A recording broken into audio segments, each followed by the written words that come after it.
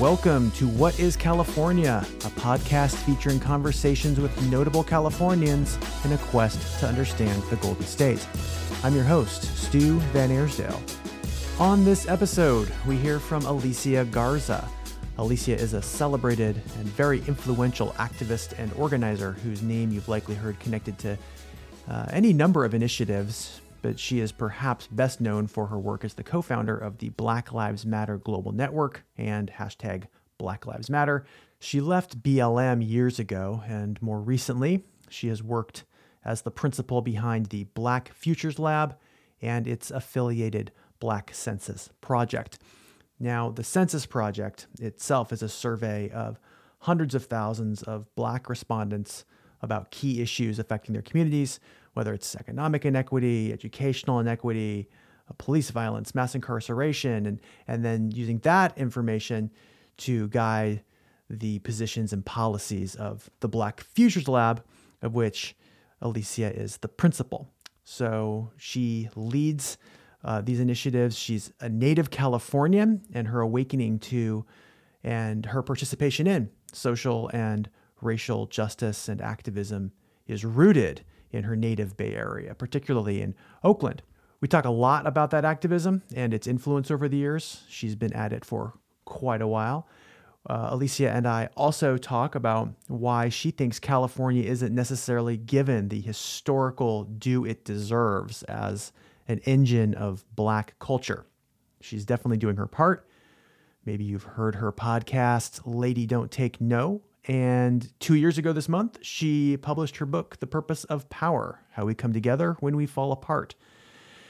And we did look back on the book, talk about that a little bit. And of course, we talk all about Alicia's own California story and end this episode, as we do with all guests, with her telling us who her favorite Californian is. I think Alicia's choice is a very, very good one. It was a real thrill. Just a total pleasure to speak with Alicia. I was so glad to have her on the show, and I'm so pleased to bring our conversation to you. Let me know what you think. Please drop me a line. hello@whatiscalifornia.com. It's always great to hear from you. Meanwhile, let's get to it. Here's me with Alicia Garza on What is California. Enjoy.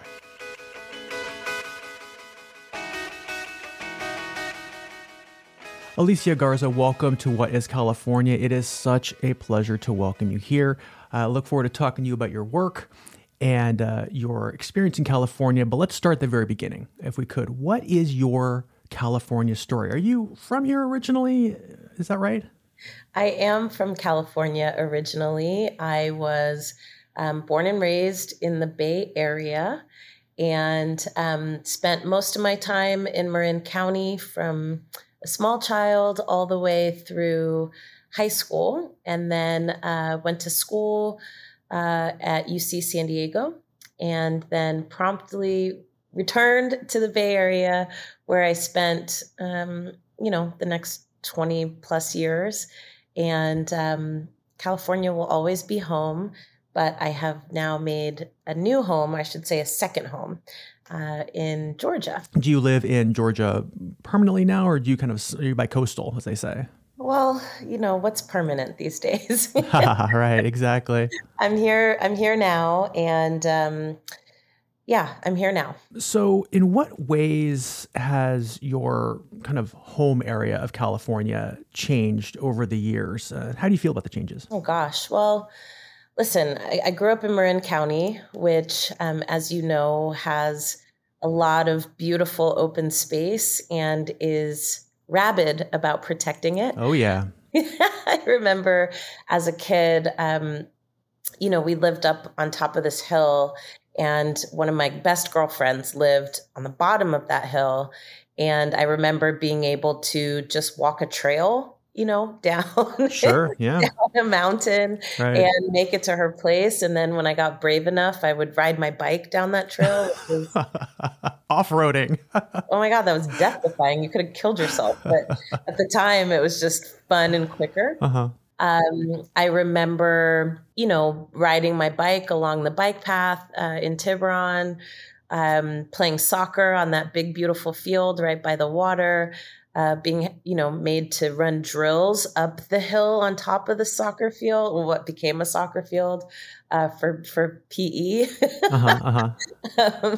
And so I will just say that, um, growing up in Marin, I think one of the major things that has shifted, is that in some ways it's become more citified, even though it's kind of kept its character. So Mm-hmm. there's no more, trails to my girlfriend's house. But, Yeah. they are pretty serious about protecting that space.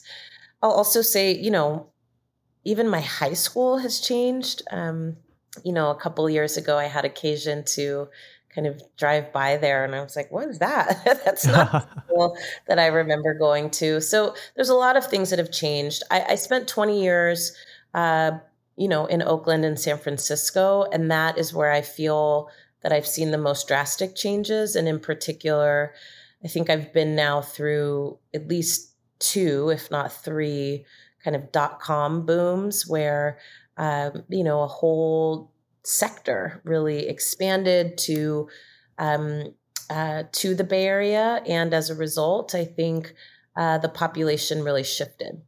We got a lot of folks not from California, moving into Oakland and San Francisco. And, change happens. And I would say part of that change is policy driven, and part of it, right, is just circumstance. But the policy driven change is the change that I worry most about, which is that, building regulations and the type of buildings and the ways in which communities have shifted largely has been policy driven to accommodate the needs of a very wealthy tech sector and to deprioritize the needs of the people who lived there before. So you can see in communities like Bayview Hunters Point, or even, communities in Oakland, California, that didn't have access to full service grocery stores or, paved roads, right? I remember I used to drive with friends through the Bayview on 3rd Street, and it was like kind of largely unpaved. And by unpaved, I mean it hadn't been maintained for a while. Yeah, yeah. All the streets are glittery and shiny, and it's got Right. a train going up and down it. And so, yes, it could potentially benefit people who live there now, although it wasn't designed with those people in mind. Yeah. And so those are some of the shifts that I've seen. What is your earliest memory of California? Why do you think that memory has stuck with you? My earliest memory of California, I think, is living in the Canal District, where I was kind of raised. And Where's that? oh, it's in San Rafael. Okay. It is, let's see, there used to be a big furniture store there called Litchfield's, and it was like this big neon kind of Las Vegas style sign. Okay. I think they kept the sign, but the furniture store is gone. It is behind San Rafael High School, kind of to the east, I guess I would say. And it is largely a working class community, mostly Latinx community, but certainly there's tons of Black folks that live there too. And I think my earliest memory there, honestly, is living in the apartments that I was kind of raised in for the first part of my life. And so I remember we had a small kind of patio type thing that was kind of fenced in, right? And behind it was a pool that I was absolutely not allowed to go to unless I was with adult supervision. And I have this weird memory. So my mom, when she had me, she was a newly single person, and she shared an apartment with her twin brother, my uncle, who was also there to help her take care of me.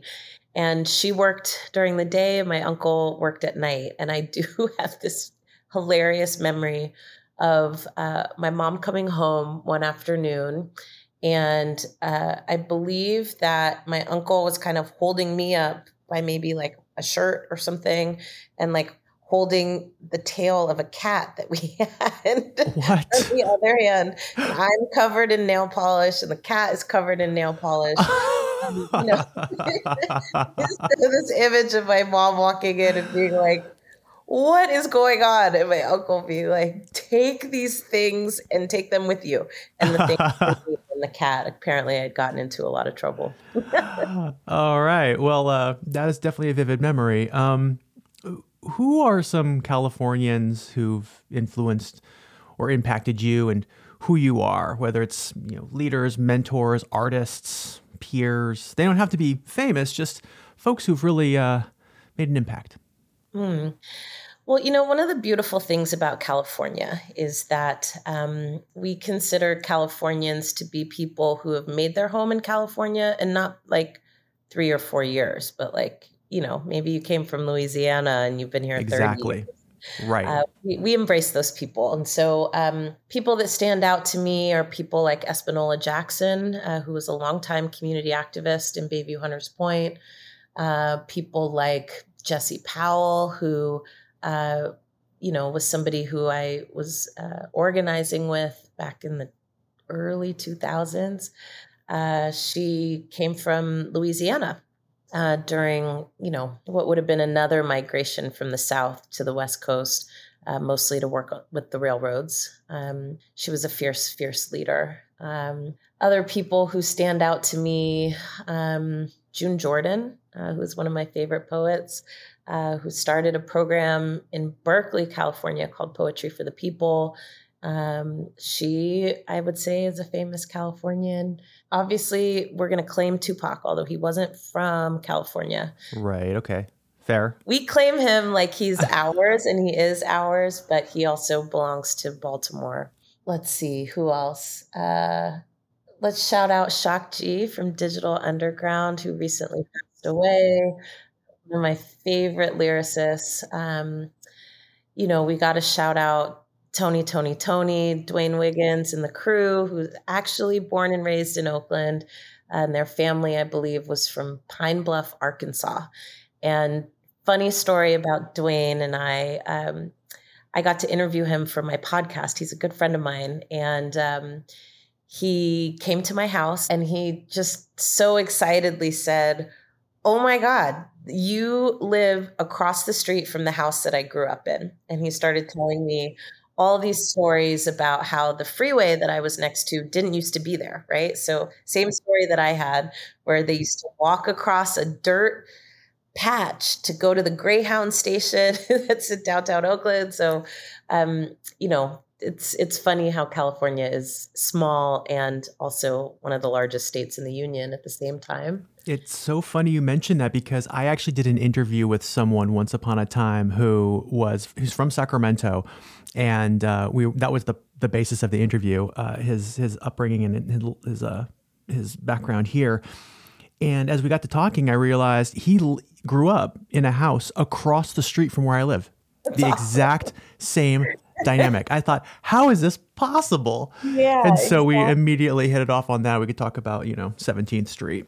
Oh, yeah, exactly. I mean, that's what I love about this state, is that we all have stories like that. We have so many people in our lives who have impacted history in a positive way. And we also have some negative ways too. I mean, we had Ronald Reagan, right? So there's that. But Richard Nixon, he's the only president from California, officially born and raised here. So that's, you're right. Exactly. Stuff happens. Sometimes there's static in the algorithm, but for the most part, we really do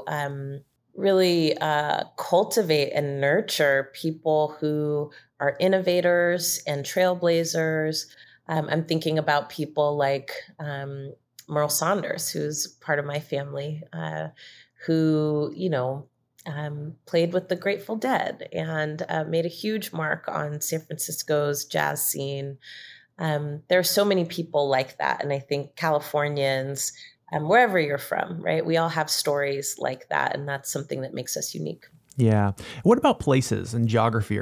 How did that influence or impact you and who you are? Are there any locations or roads or spaces that, like a favorite California place, perhaps? Oh, well, my favorite California place is Oakland, California, obviously. Okay. Is there a particular place in Oakland that stands out? No, you know what? Oakland should have its full due, all of it. And I think the Bay Area in general is obviously very special to me. As a Californian, you'll know that we consider our state to be at least 3 states in one. There might be It's 4. It true. just depends on where you put the lines. There's far Northern California. There's the Bay Area, which we call Northern California. There's the Central Valley, right? And I'm sure Central Valleyans would have some, distinctions that they make there. And then there's Southern California.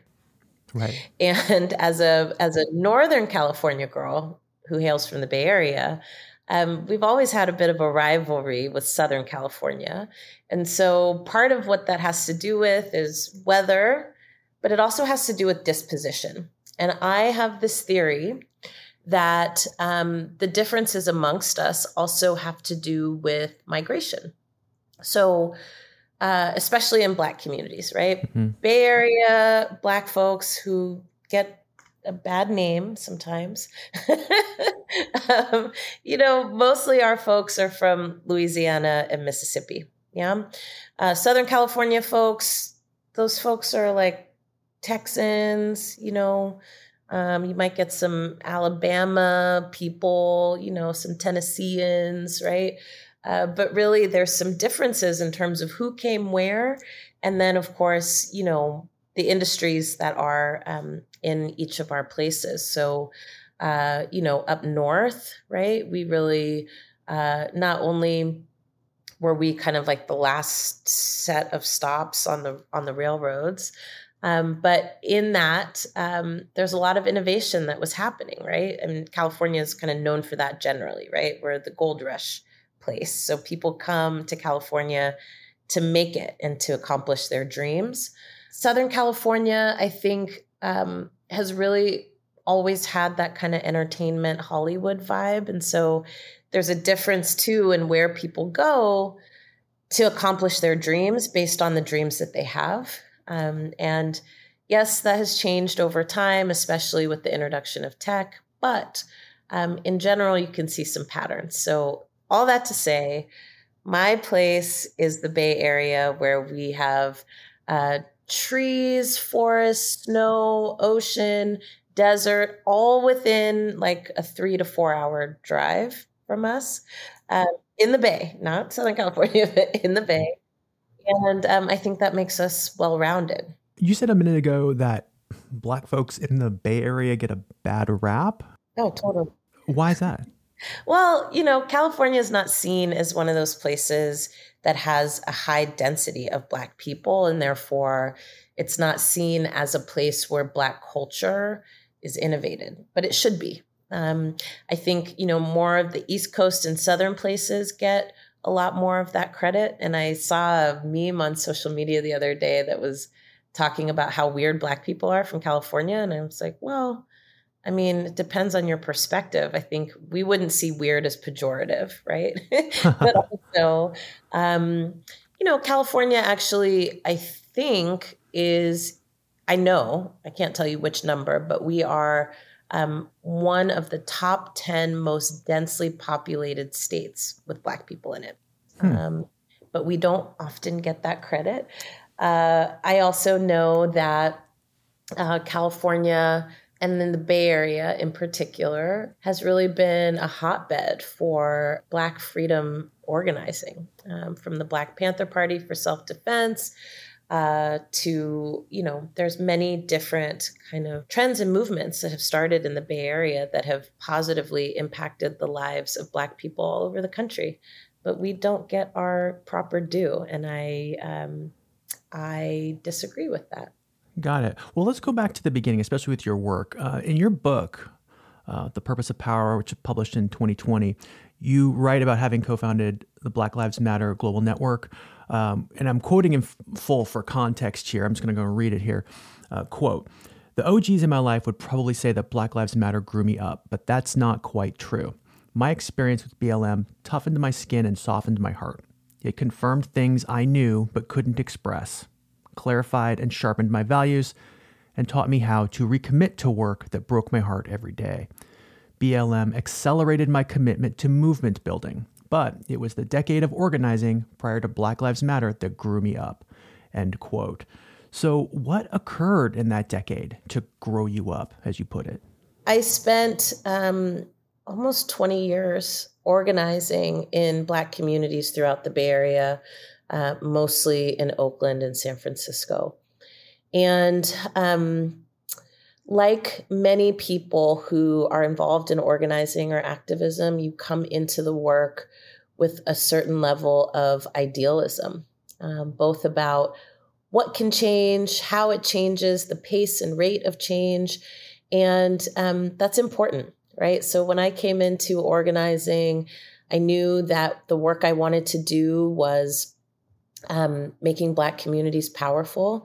And it's the work I continue to do today. And like many people who get into organizing or activism of some type, there are many moments where you don't know what you're doing. And even though I knew what I wanted to do, I had no idea how I would do it. And so part of what I'm referring to in that passage is learning how to organize and learning how to build relationships with people that I didn't know, learning how to build relationships between people who didn't know each other, learning how to impact policy that shaped the lives of people who I knew and didn't know, and involving them in the process of shaping it in a way that would be relevant to their lives and make them more powerful because of it. And what that means is that I started off in this work with a very high level of skepticism about the effectiveness or genuine intentions of politicians and elected officials, a healthy disdain, right, for people who framed Black communities as unorganizable or otherwise unruly. And I think a real belief, right, that at the core of it, everybody wanted the same things that I did.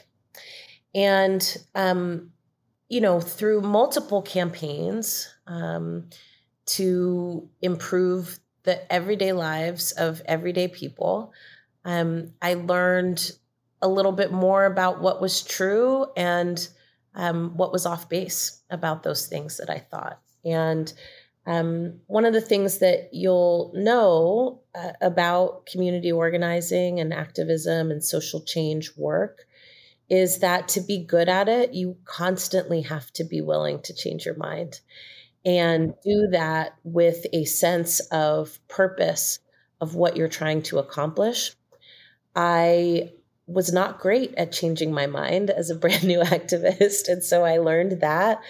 And all of those things were really accelerated for me through my work with Black Lives Matter. I think some of that was about scale, right? So I'd so often done work in a small, discrete community where you can see your impact tangibly.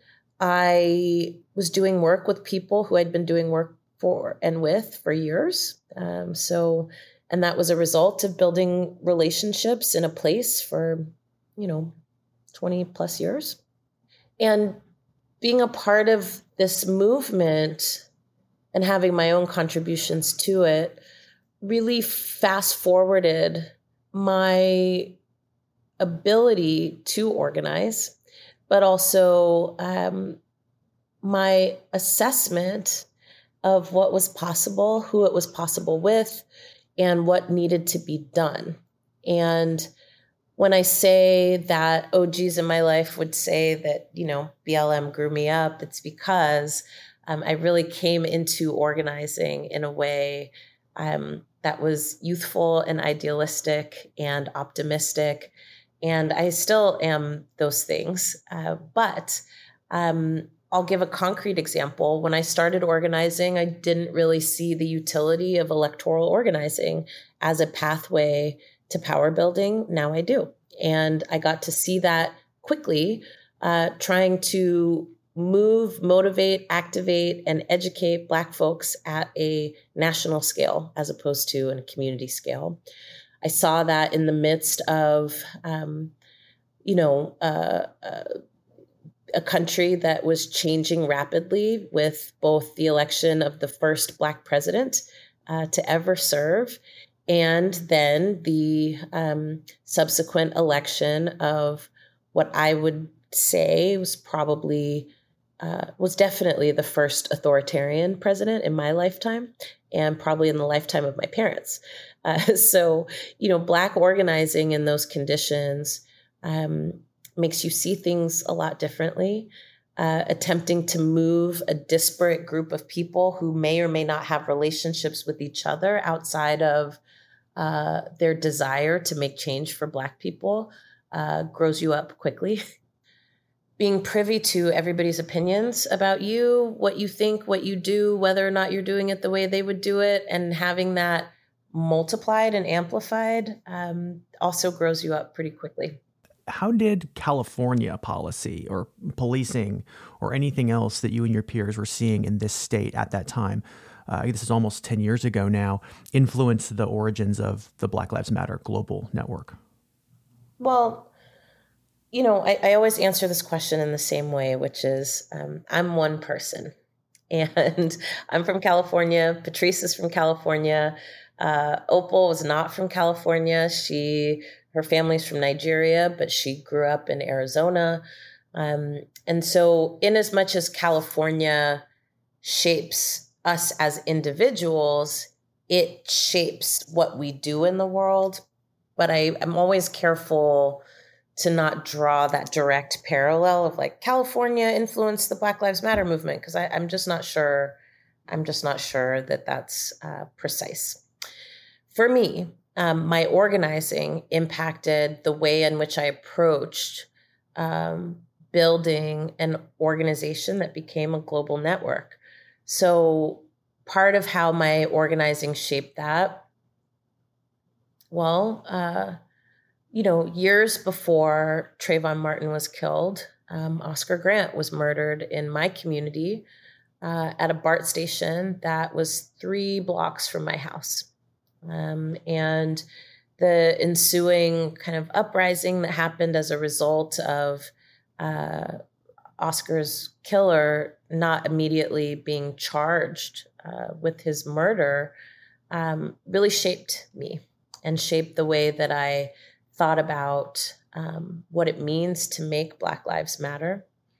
But a lot of my organizing with community members who lived in public housing, community members who were longtime homeowners who were at risk of losing their homes because of punitive city policies and also, economics, right?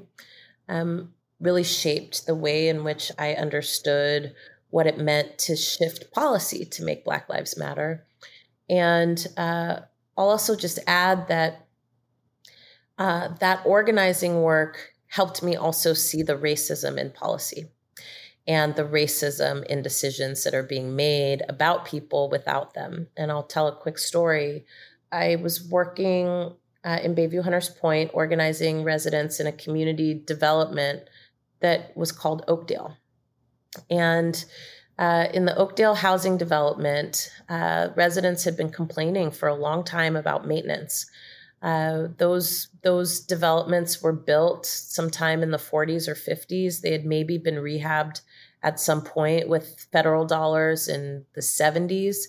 But this was the 2000s, right? The early 2000s. And so, pipes needed replacing and, structures needed replacing, and residents were complaining all the time about this, right? There was, little puddles of sewage that would appear that kids would play in because they would just think they were puddles. They didn't realize, oh, that stuff in there, that's toilet paper or feces or things like that. And so we finally got a meeting with at the time, the head of public housing in San Francisco. We called the meeting with the supervisor at the time of that district, as well as the engineers and the head of maintenance for public housing in San Francisco. And we brought this community together. And I remember we were in this small community room, and it was packed with residents, their kids, their family members, and people were levying their complaints. And the engineer said in front of the supervisor and the head, his boss, said, well, if people would just stop pouring chicken grease down the sinks, then the plumbing wouldn't be so bad. And it was such a shocking thing to say for me at the time. I mean, and I, because I was youthful, was like, wait, how does he know? Is he like watching people? Like, what? How does he know that there's chicken grease going down the sinks? Why would he use the word chicken? That's racist. Like, some of these people don't eat meat. You know what I mean? Like, I was getting really literal.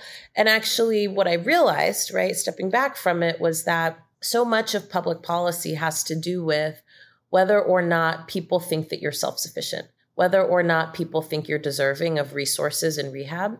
And all of the policies that kind of ran that place were like that. So people would have their houses randomly raided, right, by police, quote unquote, looking for gang members. And people were just expected to take it, right? It didn't matter if you actually had a family member who was actually in a gang or not. The suspicion of it was enough for your privacy to be invaded and your property to be destroyed.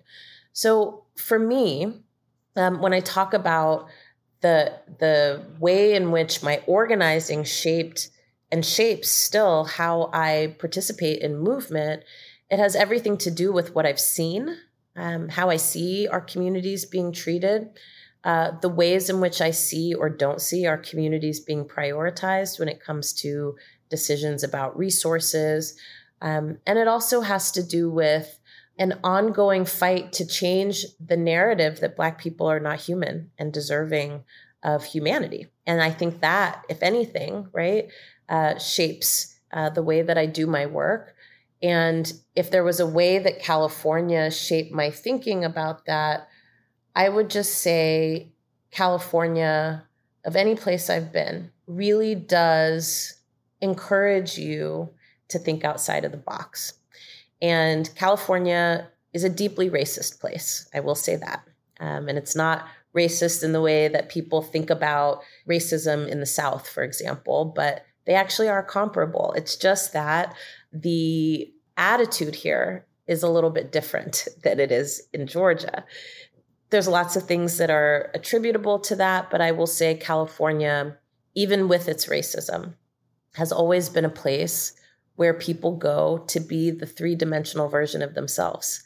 And part of what it means and meant for me to be three-dimensional as a Black woman here is for Black lives and Black life to also be afforded the possibility of being three-dimensional and not collapsed, right, into stereotypes or bad policies that limit our ability to live with dignity.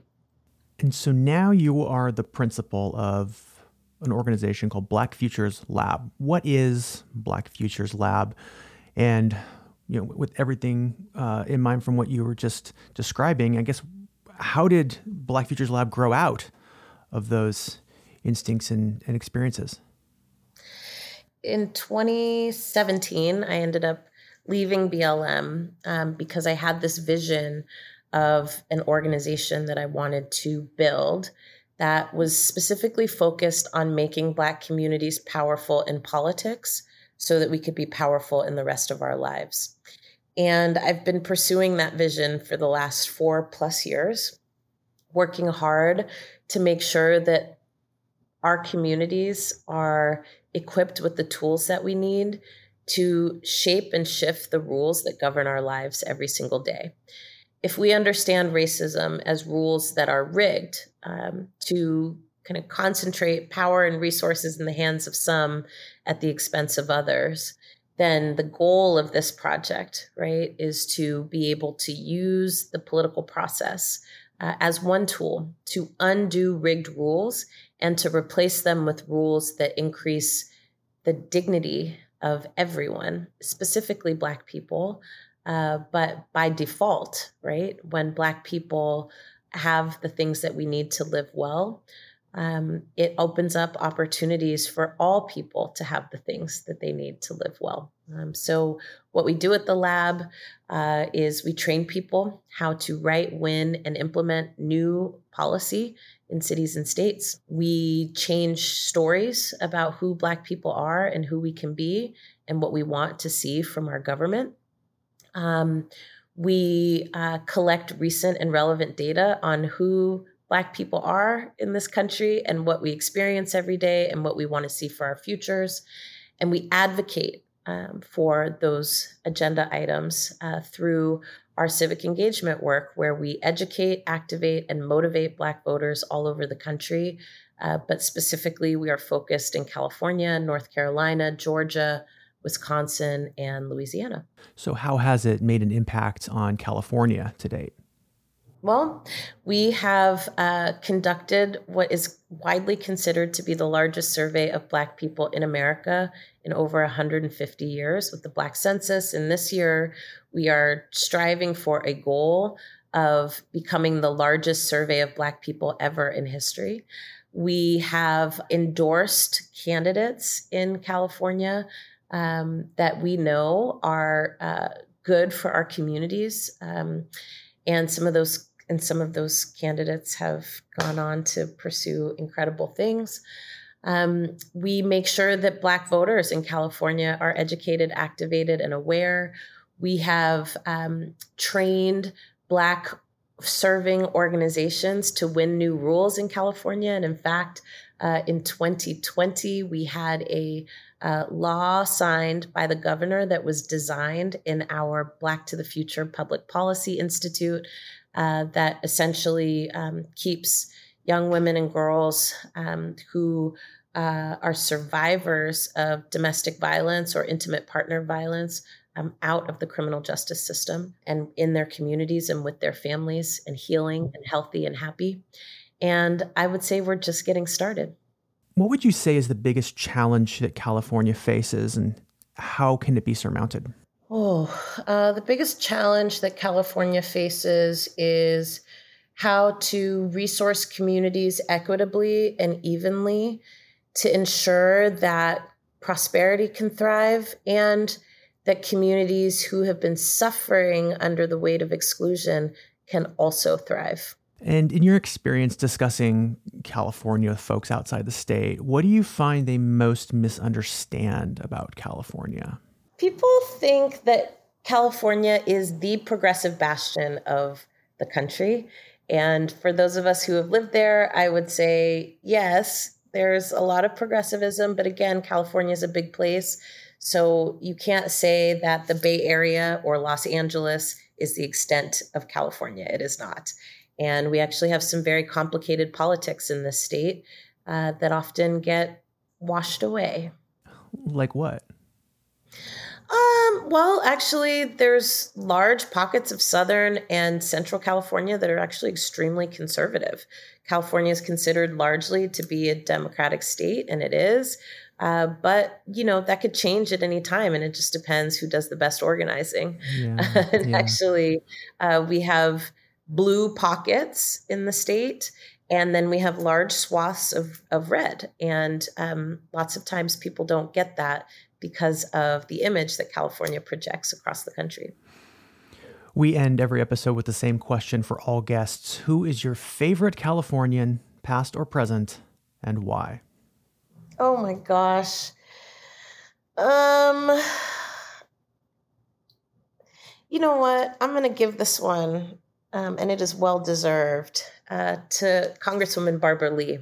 She is a fantastic woman. And for those of you who don't know her, you really should. She's not born and raised in California, but she has certainly reshaped the state for the better. She was the lone dissenter to funding more war. You're referring to the vote to invade Afghanistan in 2001. She was a lone dissenter in that vote to approve that action. Yeah, she's a mentee of Shirley Chisholm, who is widely considered to be the first Black woman to ever run for president. She is a fierce, fierce supporter of women and girls and abortion rights. And she is my friend. And she is somebody who has absolutely done everything she can to mentor and guide and encourage young Black women to run for office and to not be afraid of our power. And she's a delightful human being. And I just wish her all the best. And she is representative of the best that this state has to offer. Love it. Alicia Garza, it's been such a pleasure to talk to you. Thank you so much for being with us today. Thank you for having me.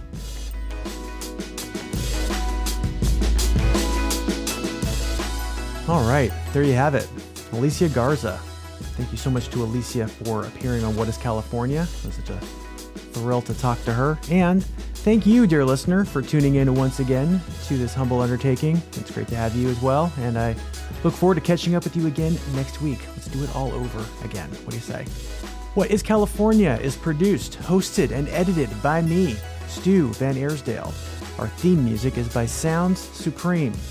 You can find us on Twitter at WhatCalifornia and subscribe to the free Substack newsletter at whatiscalifornia.substack.com. That will get you a free podcast in your inbox every Tuesday, bright and early, as well as a free roundup of weekend links, very cool California stories in your inbox every Friday. Did I mention the URL? whatiscalifornia.substack.com. Did I mention it's free? It's free. No excuses. Sign up today. whatiscalifornia.substack.com. You'll love it. If you have notes, comments, questions, suggestions, recommendation, love letters, hate mail, other things I haven't even thought of yet, please email me. You know I'd love to hear from you. hello@whatiscalifornia.com. I am always thrilled to receive your correspondence. Please subscribe to What is California wherever you get your podcasts. Tell a friend, tell 10 friends. And if you and your friends liked What is California, please rate and review the show on Apple Podcasts. It does help new listeners find us. That is going to do it from What is California HQ in beautiful Sacramento, California. Thanks again for being with me. I'll catch you next time. Until then, as always, keep your eye on the bear.